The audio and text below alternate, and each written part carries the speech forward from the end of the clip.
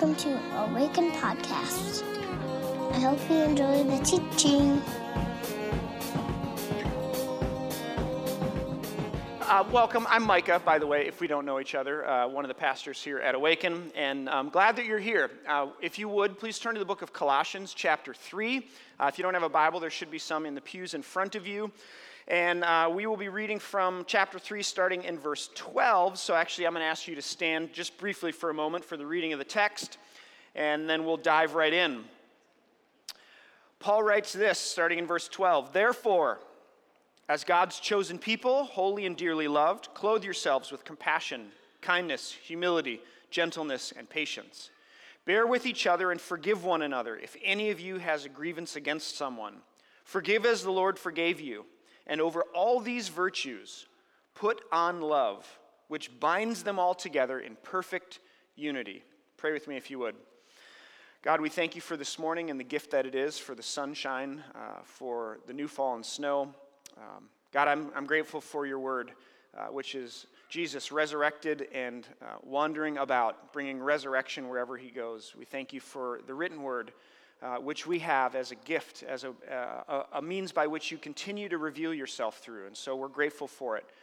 And for the Holy Spirit and the work that it does to take these words and make them come alive in us. And so, God, I pray that that would be true for this community and for those all around the world who are meeting in your name, that by your Spirit you would take the words of your text and make them come alive in us, that they wouldn't just be words on a page, but that they would become a part of who we are and how we love and how we show up in the world. So it's to that end that we pray, and all God's people said together, amen, amen. You may be seated.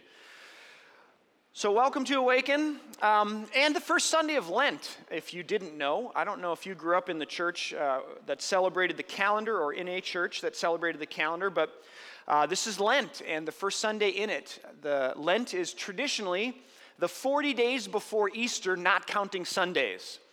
So 40, if you know anything in the scriptures, is a number that means a lot. Often when 40 arrives or shows up, something is being born, something is dying and something is being born, something is being let go and something is being received.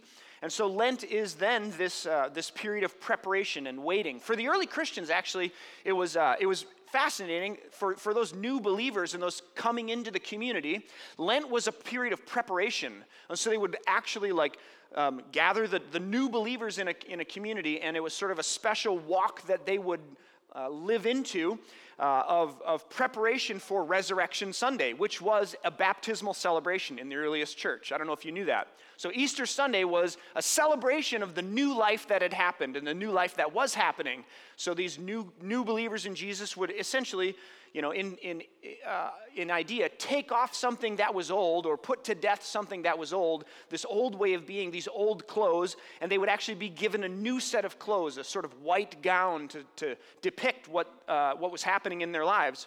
So it was the shedding of a skin or the shedding of layers and the ways of being and relating that were not of Christ. And to receive and expose the true sense of who we are, the true self, the true body, the true human, the new way of being. So this is Lent. Welcome to it. I don't know if you're not doing something or you're doing something during Lent, but I just want to say blessings on that journey for you in whatever Lent brings this year. Every year it's I do the same thing the last few years. I say every, as if I've been doing it my whole life, but that would mean I drank at a very young age. I give up alcohol during Lent. Sorry.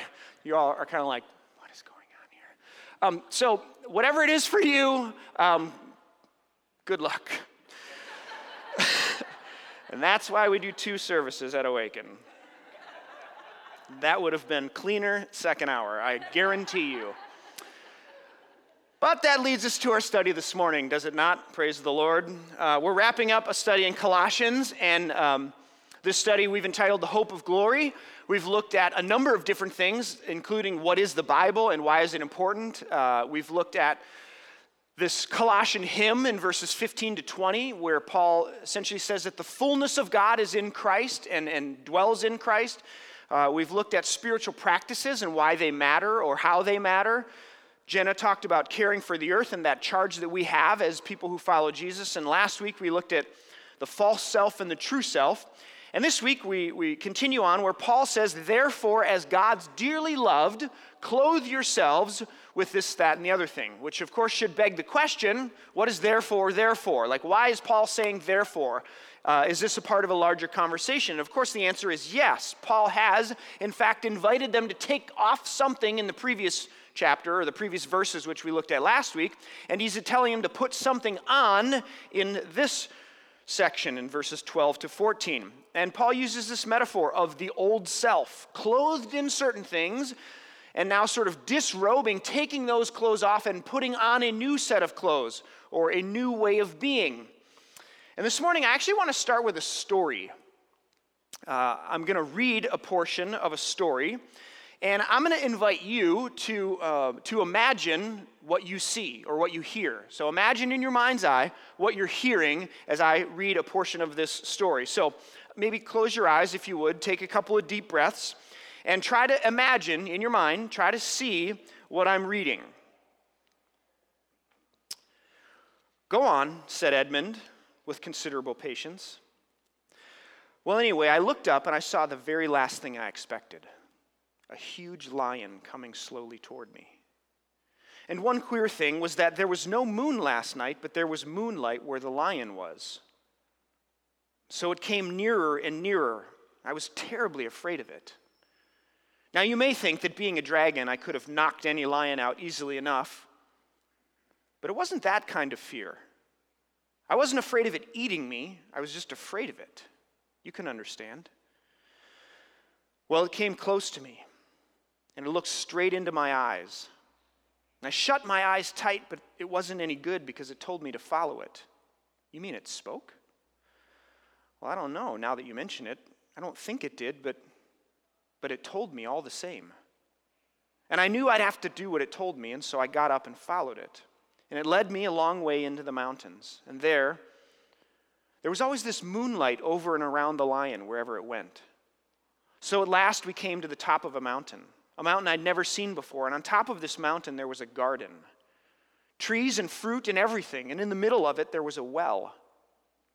I knew it was a well because you could see the water bubbling up from the bottom of it.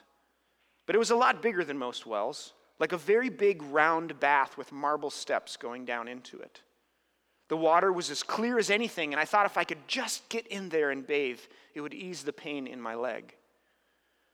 But the lion told me I must undress first. Mind you, I don't know if he said any words out loud or not. I was just going to say that I couldn't undress because I hadn't any clothes on, when suddenly I thought that dragons are snaky sort of things, and snakes can cast their skins. Oh, of course, thought I. That's what the lion means. And so I started scratching myself, and my scales began coming off all over the place. And then I scratched a little deeper, and instead of just scales coming off here and there, my whole skin started peeling off beautifully, like it does after an illness, or as if I was a banana. In a minute or two, I just stepped out of it. I could see it lying there beside me, looking rather nasty. It was a most lovely feeling. And so I started to go down into the well for my bath.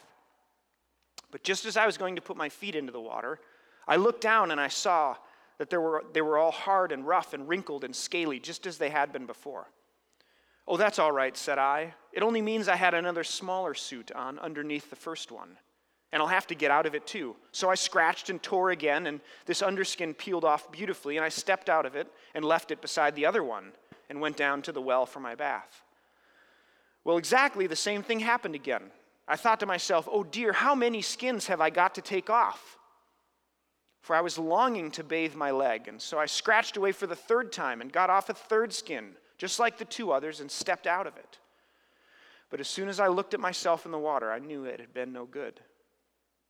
And then the lion said, but I don't know if it spoke. You'll have to let me undress you. I was afraid of his claws, I can tell you, but I was pretty nearly desperate now, and so I just lay flat down on my back and let him do it. The very first tear he made was so deep that I thought it had gone right into my heart. And when he began pulling the skin off, it hurt worse than anything I've ever felt. The only thing that made me able to bear it was the pleasure of feeling the stuff peel off. You know, if you've ever picked a scab from a sore place, it hurts like the billy, but it's such fun to see it coming away. Oh, I know exactly what you mean, said Edmund. Well, he peeled the beastly stuff right off, just as I thought I'd done myself the other 3 times, only they hadn't hurt. And there it was, lying on the grass, only ever so much thicker and darker, and more knobbly looking than the others had been. And there was I, as smooth and soft as a peeled switch, and smaller than I had been. And then he caught a hold of me. I didn't like that much, for I was tender underneath now that I had no skin on. And he threw me into the water. It smarted like anything, but only for a moment. And after that, it became perfectly delicious. And as soon as I started swimming and splashing, I found that all the pain had gone from my arm. And then I saw why. I'd turned into a boy again. You'd think me simply phony if I had told you how I felt about my own arms. I know they have no muscle, and they're not nearly as big as Caspian's, but I was so glad to see them. After a bit, the lion took me out, and he dressed me. He dressed you with his paws? Well, I don't exactly remember that bit, but he did somehow or other in new clothes, the same I've got on now, as a matter of fact, and then suddenly I was back here, which is what makes me think it must have been a dream.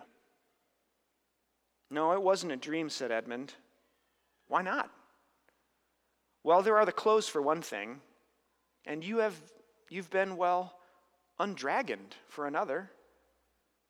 What do you think it was then, said Eustace. I think you've seen Aslan, said Edmund. It would be nice and fairly nearly true to say that. From that time forth, Eustace was a different boy. To be strictly accurate, he began to be a different boy. He had relapses, and there were still many days when he could be very tiresome. But most of those I shall not notice. The cure had begun. You can open your eyes. This is the story of Eustace Scrubb. One of the greatest lines in all of literature is the opening line of this book. There once was a boy named Eustace Scrubb, and he almost deserved it. This is C.S. Lewis, The Voyage of the Dawn Treader, and one of my 2 favorite passages in all of Narnia. This process of shedding and becoming something new is just so beautiful. And I think actually is exactly what Paul is talking about in the passage that we read in Colossians. We studied last week verses 1 to 11, and this week is 12 to 14. And he's in this whole conversation about taking something off and putting something else on. And so what I want to do this morning is just frame the whole sermon in terms of this passage and use some of the lines that Lewis uses because I think he just absolutely nails it. And so why repeat brilliance, when it's already there? So a couple of observations about Eustace, the boy who turned into a dragon, who was set free by the lion to become a boy again. There it is right there, friends. First is this. This is who we are and what we were meant for. When you put these 2 lists, if you would throw those up there, Sean, on the left-hand side, you have last week's list from verses 1 to 11 that Paul says, take these things off. And he has 2 groups of 5. The first 5 are at the top there, and the second 5 are at the bottom. And then on this side, you have what he's encouraging us to put on this week. And when you put those 2 lists up next to each other, I think it becomes really clear very quickly that these are mutually exclusive. These do not share the same assumptions. They do not begin from the same place, nor do they end in the same place. They are vastly different realities. They are 2 different kinds of human. The question we must ask ourselves that I would like to pose to you this morning is, which one leads to life?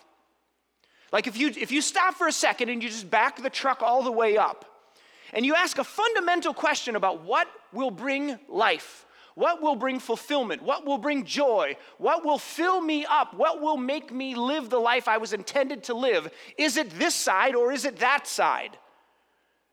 On this side, arguably, this is self-satisfaction. Each one of those actions or emotions addresses, sees, answers me. It satisfies self. It's the expression of, with no regard for the other, whatever I'm experiencing. It's the satisfaction of, or the satisfying of, with no regard to the other, what I am desiring.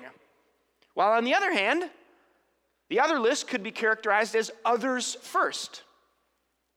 Every emotion that Paul insists we put on as the people of God is ultimately about putting someone else before yourself, right?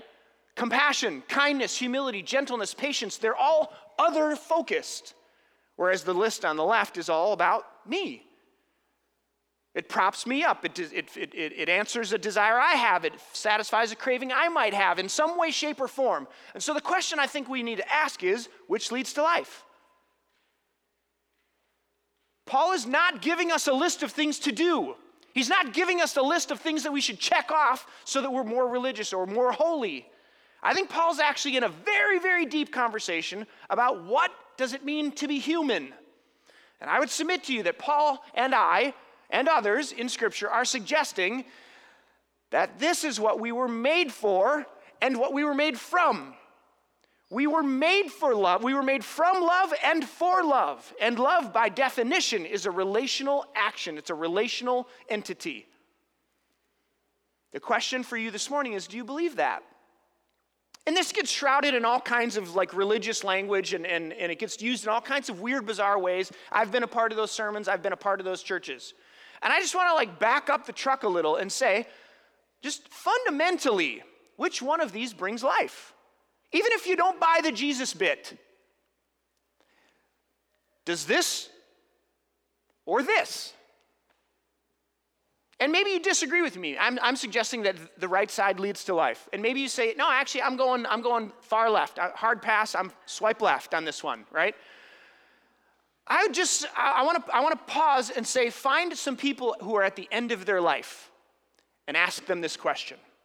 Find some people who have lived long lives and ask them, which one of these is worth it? To satisfy self first at the cost of others, or to satisfy and be a part of others first, even at the cost to self? That sounds crazy, I know. But that's the mystery of the gospel. That's the wisdom of the Scriptures. That's the way of Jesus. We were made from love and for love. And when we don't participate in it, or we choose self first at the expense of others, Paul says it's a disaster. So take those clothes off. That's a dragon. That's not who you are. Become who you are, a child of God, made in the image of, made from love and for love. Secondly, while you choose to lie down, it is only the Christ who can undress you. Now, I talk a lot at Awaken, and I'm all about owning your faith and your faith being a part of a decision that you make and you participating in it. We even say we exist as a church to partner with God in the renewal of all things. So it's a very active thing that I'm asking us to do. And I think sometimes it's possible that what gets lost in that is that God is the first mover. This is Aquinas, early Christianity. God is the first mover. Said differently, there's only so much you can do. You can't work your way there. You can't earn it. You can't pull up your own bootstraps enough times to get the job done. You can only lie down. And that's choice. You have freedom there. You have agency. This is free will, and I would submit we have to keep it. It's not actually a game. We're not puppets. God's not controlling every aspect of every moment of every single day. God gives freedom. God gives choice because God is love, and love always requires choice. So you have choice in this. You can stand up. You can say, no, I will not lie down, but you cannot undress yourself. You cannot take it all off. You can't, and we try as we might, right? I love that. He's peeling and scales are falling off, and we do some things, and sometimes they work to a certain degree, but ultimately, to get to the heart of the matter, the first tear was so deep that I felt like it went to my heart, he says. You choose to lie down, but only the Christ can undress you. Try as Eustace might to shed the scales of this monstrous costume that he's been enslaved to and imprisoned in. He remains a dragon. And Aslan seems to stand and watch until he's invited to do what Eustace cannot. Because love is a choice. It always is. And God will not go where God is not invited. Parents in the room, you have a unique gift of learning this lesson the hard way. I don't know if you've had a moment where you've watched your kid just make a disaster of something and you've said, no, please do not do that. For the love of God, that choice is going to lead to death. And you can't do it for them. And so you watch. You watch them hurt themselves, or you watch them hurt others, and you cannot go where you are not invited to go. A prophet is not known in their own country or their own home. I resonate when I read Jesus' prayer where he stands over Jerusalem and he weeps and he says, I longed to gather you in like a mother hen gathers her chicks under her wings, but you would not be gathered. You choose to lie down. You choose to submit. You choose to say, I can't. Try as I may, I look in the mirror and inevitably it's dragging. And I'm a child, so help. Third, I would say the cure has begun. I love this line. And this is Lewis where he kind of becomes the narrator again. And he says, it would be nice and fairly nearly true to say that from that time forth, Eustace was a different boy. To be strictly accurate, he began to be a different boy. Though he had relapses, there were still many days where he could become very tiresome, but most of those I shall not notice. The cure had begun. What a line. There's this fancy theological term called inaugurated eschatology, which essentially just means already but not yet. That something has started, but it has not been fulfilled, or it hasn't been consummated, it hasn't been completed yet. Inaugurated eschatology. The cure has begun. We live in this space between the decisive moment of the cross and the resurrection, which is determinative. It determines the telos, or where the story is going, that death doesn't win in the end, that evil is vanquished, that it has to be accounted for. And yet, we're not all the way there yet. And so there's this struggle, amen, of our lives where we wrestle back and forth at times with who we want to be and what we know we were made for, but what we choose to do this day or that day. This old way of being, which is often self-gratification and aggrandizement. Paul writes in Romans, I do not understand what I do. For what I want to do, I do not do. But what I hate, I do. For I do not do the good I want to do. But the evil I do not want to do, this is what I keep on doing. All the junior hires would say, Paul talks about doo-doo. But the cure has begun. And so, to those around us, in our families, in community, we keep reminding each other. This is part of what the role of community is. We keep reminding each other that the cure has begun. That we are not dragons, but that we are children of God, made from love and for love. And we give each other, Paul says, give each other grace, forgive each other, like bear one another's burdens. One writer says, it would be utterly inappropriate for one who knows the joy and release of being forgiven to refuse to share that blessing with another. And then secondly, it is highly presumptuous to refuse to forgive one who Christ has already forgiven. I'm going to say that again. It would be utterly inappropriate for one who knows the joy and release of not being a dragon anymore, of being forgiven, to refuse to share that with someone else. And then secondly, it's highly presumptuous to refuse to forgive one who Christ himself has already forgiven. And so to the church, Paul says, to the little Colossian church, gang, when somebody looks like a dragon or starts acting like a dragon, gather around that person and say, you're not a dragon. You're a child of God, loved, with a name and a purpose. That's not who you are. You've taken off old clothes to put on new clothes, so act like it. And then Paul ends with, and I will end with, the most important garment of any of these things that we can put on: compassion, humility, patience, long-suffering. Of all the garments we can put on, Paul says, the most important one is love. And this one just baffles me, guys. This is so fascinating to me. Paul says it in multiple places in the New Testament. 1 Corinthians chapter 13. You could have the wisdom of all the angels and you could move mountains and do all these things, but if you have not love, you are a clanging gong. Jesus himself says it very simply. If you could boil it all down, the wise man comes to the teacher and he says, if you could boil it all down, all the law and all the prophets, like what matters most? What does Jesus say? Love God, love your neighbor as yourself. Love. He's quoting from Leviticus, for crying out loud. Leviticus says it. Yet we miss it. Somehow we get invited or confused into this game that we have to get all these things right, get all the theology in our heads, arrange all the furniture properly, and yet we still act like jerks, and we think that that's what God wants.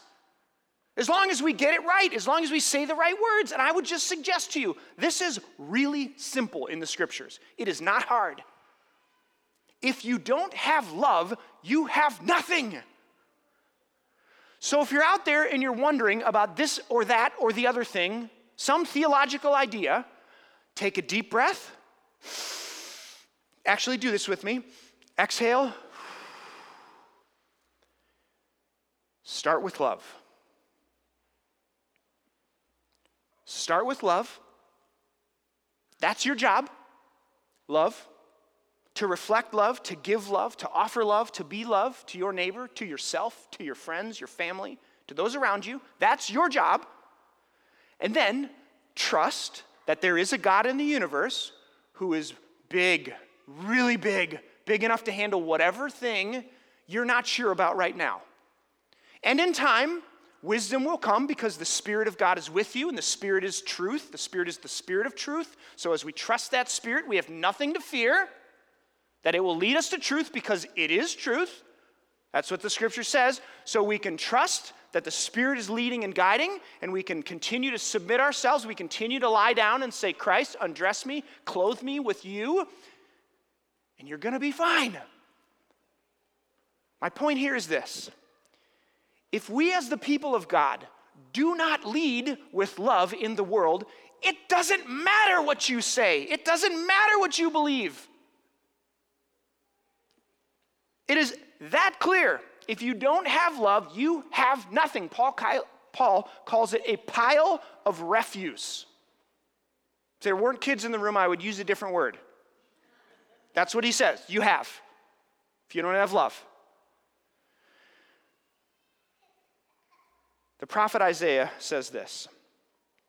Shout it aloud, do not hold back. Raise your voice like a trumpet. Declare to my people their rebellion and to the descendants of Jacob their sins. For day after day they seek me out. They seem eager to know my ways, as if they were a nation that does what is right and has not forsaken the commands of its God. They ask me for just decisions, and they seem eager for God to come near to them. Why have we fasted, they say? Have you not seen it? Why have we humbled ourselves? Have you not noticed, God?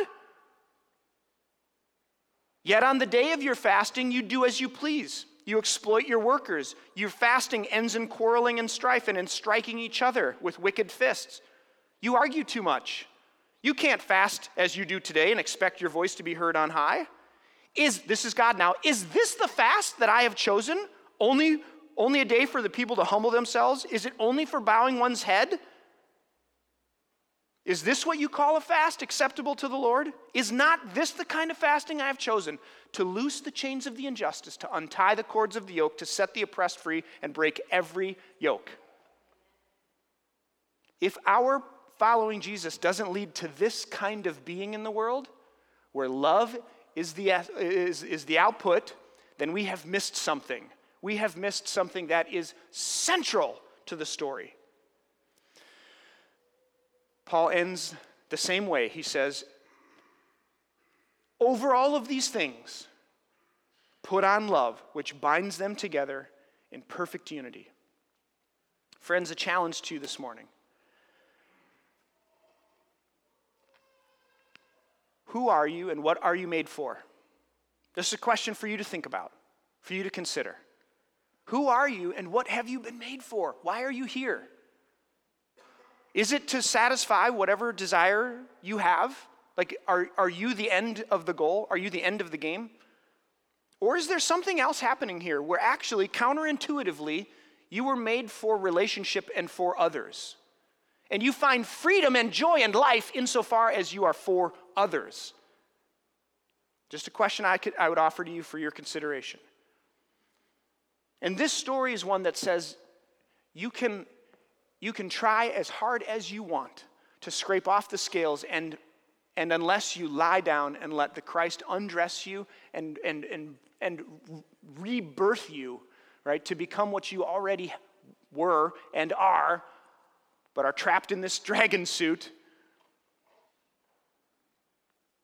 And then when you do, when you are, what is your life to be about?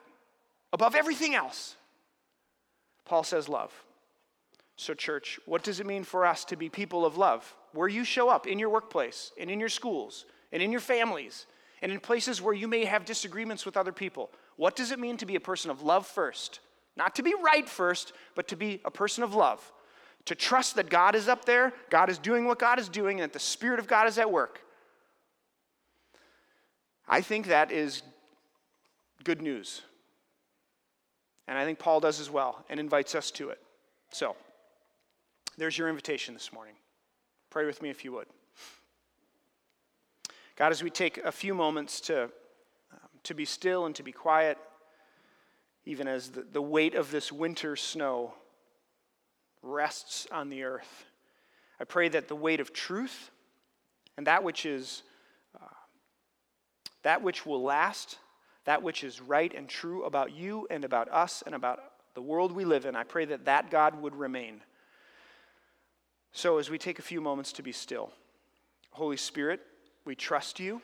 We trust that you're the Spirit of truth, and that as we entrust ourselves to you, that you change us, you mold us, you invite us to become the children that we are, to step out of the suits, to be reborn by your love and by your grace.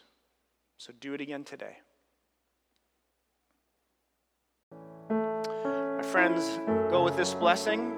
The Lord bless you and keep you. The Lord lift up his face to shine upon you and be gracious unto you. The Lord lift up his countenance to you and give you his peace. In the name of the Father, and of the Son, and of the Holy Spirit. Grace and peace, my friends. See you next week.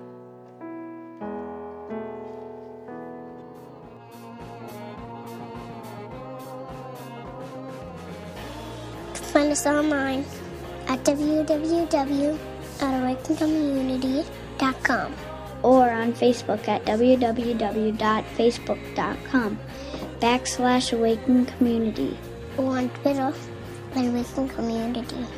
See you next time.